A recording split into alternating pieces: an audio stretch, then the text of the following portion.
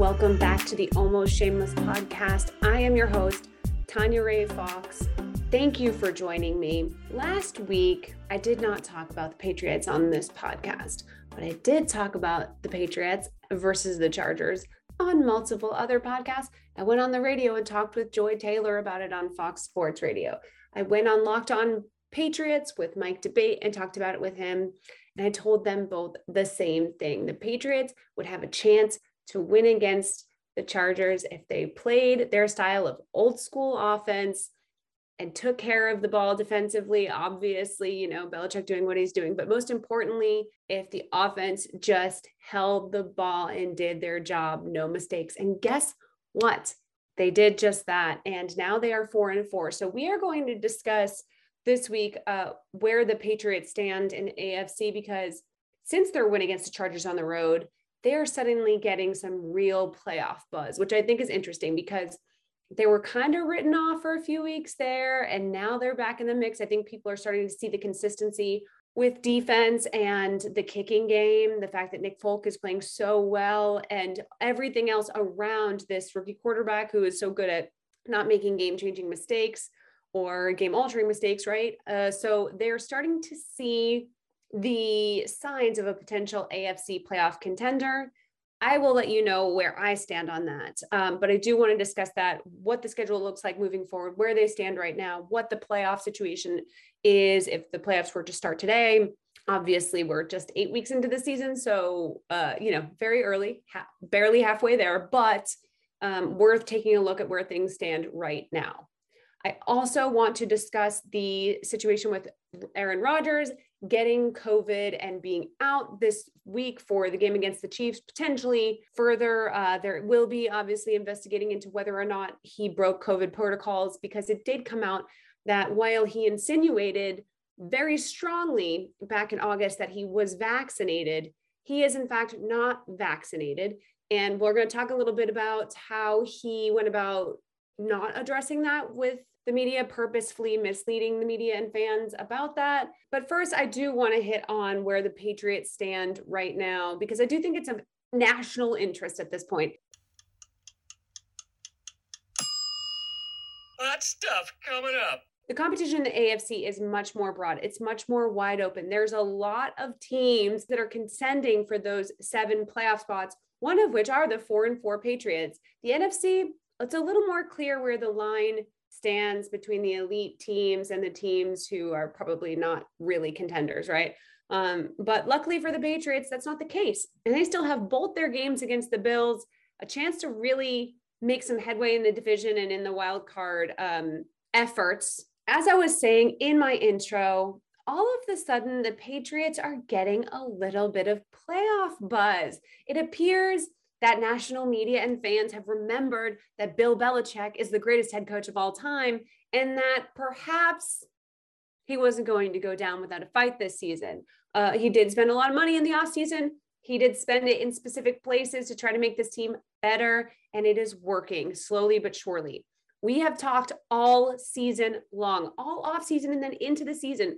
You and I, my listeners, my viewers and I, we know we've been talking about the fact that it is very hard to come out guns blazing with a rookie quarterback. It's impossible. Really, it is.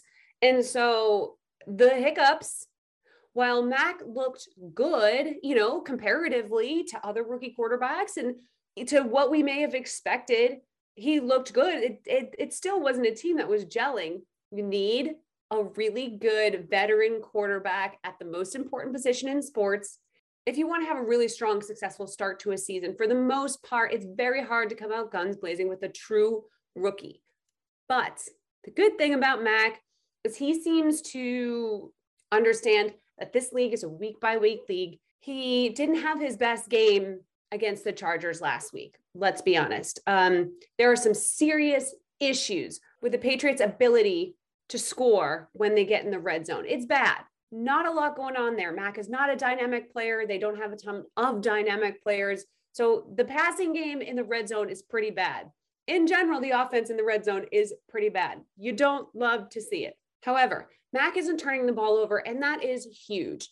He is not reckless with his decision-making. And that is huge. We have seen the recklessness from some of these younger quarterbacks, the ones that haven't worked out, the Sam Darnolds of the world, where it's just like your decision-making is just so bad. We don't have that issue with Mac and the Patriots, and that is huge. There are flaws, though. There are flaws with the way that that team operates, specifically if they are going to go down the stretch and play in the playoffs or make a real run at the playoffs. That's going to have to get better. It's a little nitpicky right now to focus on that because the defense is coming along so well, even as thin as they are at cornerback, shutting down Justin Herbert and that passing game for the majority of the game last week.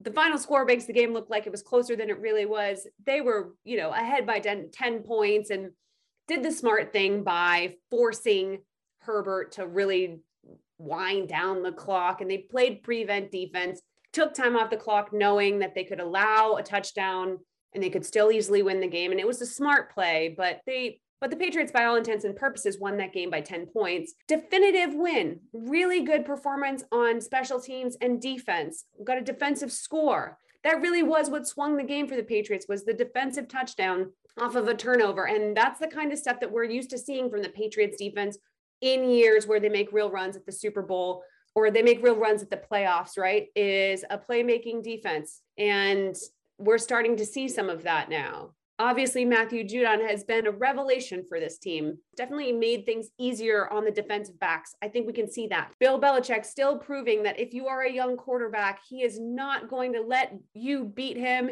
easy. He's going to make it difficult. And going on the road and beating a really good Chargers team, not elite, the Chargers maybe aren't as good as we thought they were at the beginning of the season, but this is still a really good team, really well-coached team with an incredibly talented, explosive young quarterback. And it seemed like the Patriots were in control the entire time, even when they themselves were struggling to score. That's never a bad sign. But like I said, there's still some hiccups to get over. There are still some things that this offense needs to work out, specifically when they get that shorter field in the red zone. It seems like the play calling and what they're able to do is really shallow. They're not able to pull from a lot. And that's a problem because if everybody knows Damian Harris is running, we've all got a problem. Mac has got to find ways to get to the tight ends, to get to the wide receivers in those situations so that he can open it up a little bit more in the red zone and start scoring. Because if he'd been able to do that against the Chargers, it would have been a blowout. And they didn't need a blowout. I'm not saying it has to be like that every week, but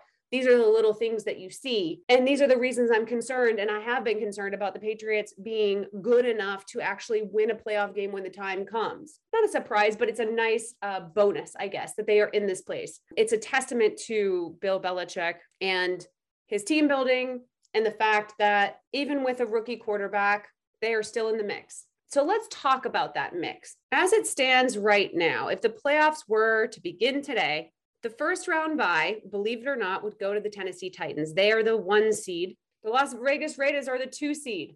Again, who saw this coming?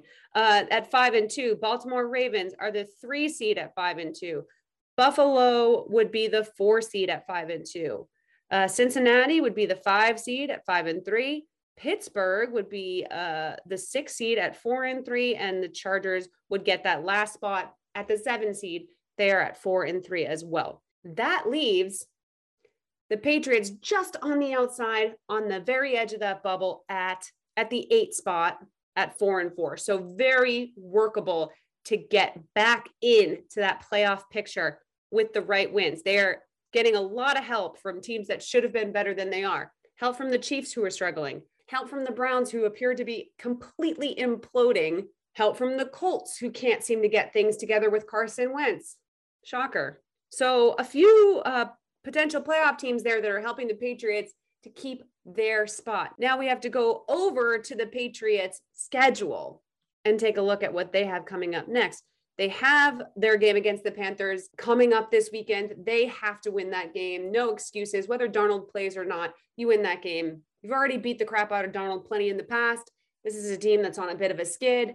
Obviously, with Christian McCaffrey, they're better than without, but this is, you go on the road and you beat the Chargers. That means you can absolutely go on the road and beat the Panthers. Then they host the Browns. They go to the Falcons. They host the Titans. They go to the Bills. They go to the Colts. So big games there, big AFC games there. There's 2 Bills games that I mentioned. There's the Colts game. They're obviously still going to be in the mix because the other 2 teams in that division are trash. So they're still going to be competing with the Titans for the rest of the season. You still keep your eye on that Browns game. That's important. And that's a home game. And the Patriots really need to start getting home wins. That's another thing they need to start doing, is not losing those games at home. And they go on the road to the Titans. And it'll be interesting to see what happens with the Titans, right? Because now that they don't have Derrick Henry, I can't imagine there's any chance in hell that they keep that number 1 seed. There's just no way. The way defenders have to play the Titans when Derrick Henry is on the field versus when he is not is so drastically different. No stacking the box, none of that stuff. It's going to be a completely different season for the Titans here on out. And I cannot imagine that they keep that 1 seed. And I cannot imagine that the teams that have them coming up aren't going to take advantage of that as they reshuffle the look of their offense. And the Patriots get them on November 28th. So that could end up being a really big game for them. And right now it looks winnable. With the way the Patriots defense is playing, it looks winnable. Going on the road and winning in Tennessee could actually happen. It also looks like the Patriots could beat the Bills at least once this season. I don't see them beating them twice, but even a couple weeks ago, I couldn't necessarily imagine the Patriots beating the Bills this year, but they haven't looked that impressive. They didn't look good against the Dolphins. I think that they are a little bit more vulnerable than people realize, especially in division. Again, can't say it enough. In division is always a crapshoot. You have a coach, the greatest coach of all time, who knows your team, knows your quarterback, and is going to know what to do against you. And there's a strong chance they grab one of those games. And so we are now looking at a situation where the Patriots could realistically finish the season 10-7, maybe even 11-6. I'm not necessarily getting my hopes up to that degree, but that Chargers game was certainly a statement win and something to pay attention to as the rest of the AFC East really shuffles around. Like I said, some of these contenders are falling apart. They're lucky they're getting the Browns pretty soon. They're getting the Titans pretty soon. These are teams they probably would not have been able to beat earlier in the season. And as things go the way that they're going, their odds are going up, right? So things are working in their favor. BetOnline is back and better than ever. A new web interface for the start of the basketball season and more props, odds, and lines than ever before. BetOnline remains your number 1 spot for all the basketball and football action this season. Head to our new, updated desktop or mobile website to sign up today and receive your 50% welcome bonus on your first deposit. Just use our promo code CLNS50 to receive your bonus. From basketball, football, baseball postseason, NHL, boxing, and UFC, right to your favorite casino games, don't wait to take advantage of all the amazing offers available for the 2021 season. BetOnline is the fastest and easiest way to bet all your favorite sports. BetOnline, where the game starts. The question is, when you look at the playoff standings, who do you think that they could potentially supplant?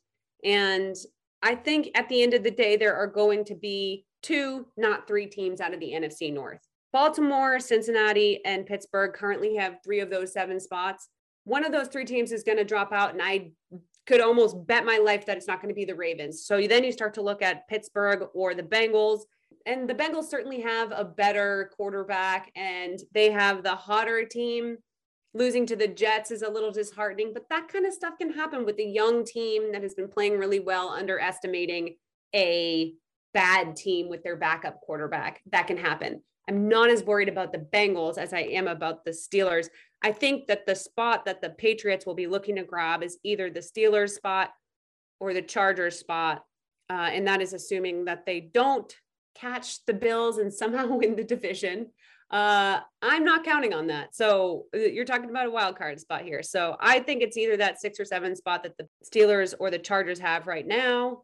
Like I said, I don't see Tennessee staying up at that number 1 spot. I think at the end of the season, we'll either see Buffalo or Baltimore or potentially even Las Vegas up there in that spot. The Vegas Raiders, man, that's a hard team to tell what's going to go on from here. They've faced a lot of adversity already this season, and it seems like they've really risen to the occasion and actually found themselves an identity with the parting of John Gruden and kind of reestablishing themselves in the wake of that. And now they are dealing with the aftermath, the very emotional, distressing aftermath of the Henry Ruggs III car crash that killed a young woman and her dog. If you don't know this story, he was traveling, according to police, at a speed up to 156 miles an hour. Speed at the time of impact was in the range of 126 miles an hour. He survived the accident with minor injuries, but 23-year-old Tina Tintor and her dog did not survive the crash. And he is obviously looking at serious legal ramifications. He was under the influence, doubled the legal limit to drive. And it's an incredibly heartbreaking story. This is a crash that has taken a woman and her dog from a family who are going to grieve for them for the rest of their lives. It's horrific. No way to put into words what kind of damage this type of tragedy will do to a family. And it's heartbreaking. And on the other side of this is someone whose own life will be irrevocably changed, whose path was set for this amazing life and career. And that will no longer happen for him for obvious reasons. And his teammates are feeling the repercussions of that. It is hard to see someone you care about make decisions like this that lead to such destruction and horror and not have it affect you. And we've heard from Derek Carr and the people who also love him, Henry Ruggs, and who care about him, and they are supportive in the best way that they can be, without disrespecting the loss of the family of Tina Tintor. And it's a really, really difficult spot to be in. This was a rookie player who had his whole future in front of him. And it does change the course of many lives, including the people that he played with. And we're going to see, I don't want to speculate on how that is going to work out for the Raiders. I just know it's something that they are dealing with. And it would be crazy of me not to mention that as we look at what we're dealing with in the AFC, and especially because the Raiders are at the top of that leaderboard right now.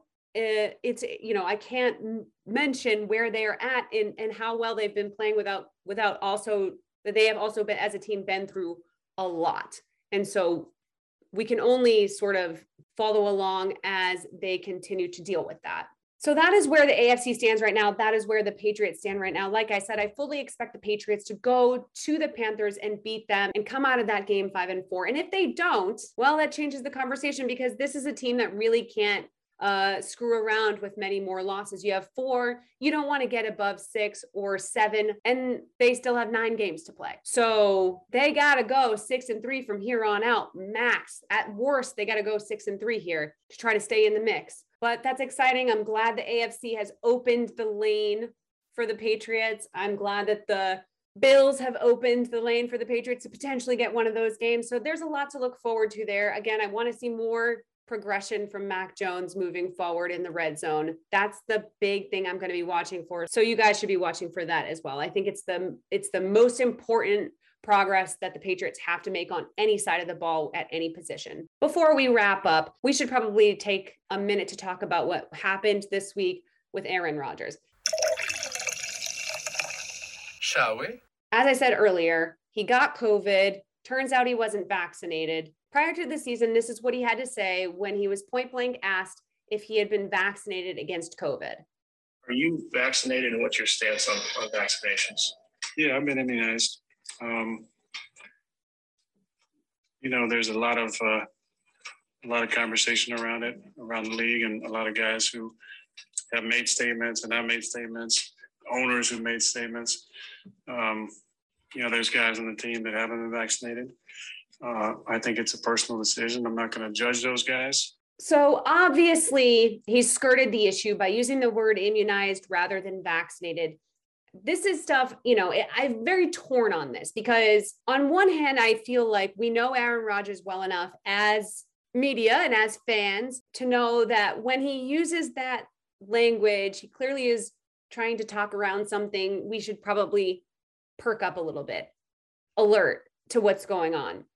But he did continue. If he had just stopped and said, yeah, I've been immunized and left it at there, I think we all would have been like, what does that mean? But he kept going, and he did clarify that he doesn't want to judge players who haven't been vaccinated. So it really did seem like he was implying like, yes, I've been vaccinated. I'm just a douchebag who needed to use another word because I need to always sound smarter than the other people around me. Just classic Aaron Rodgers. We almost sort of like don't even blink anymore when he acts like that. But he knew what he was doing there. He knew he was getting the media off his back. He knew he was implying that he had been vaccinated without saying he had been, so that he didn't have to answer these questions going forward. And he hasn't. He has escaped all accountability for that all season long. Now, here's the thing. I don't want to get into, we talked about this when Cam Newton was dealing with not wanting to get vaccinated. He has, by the way, since been vaccinated.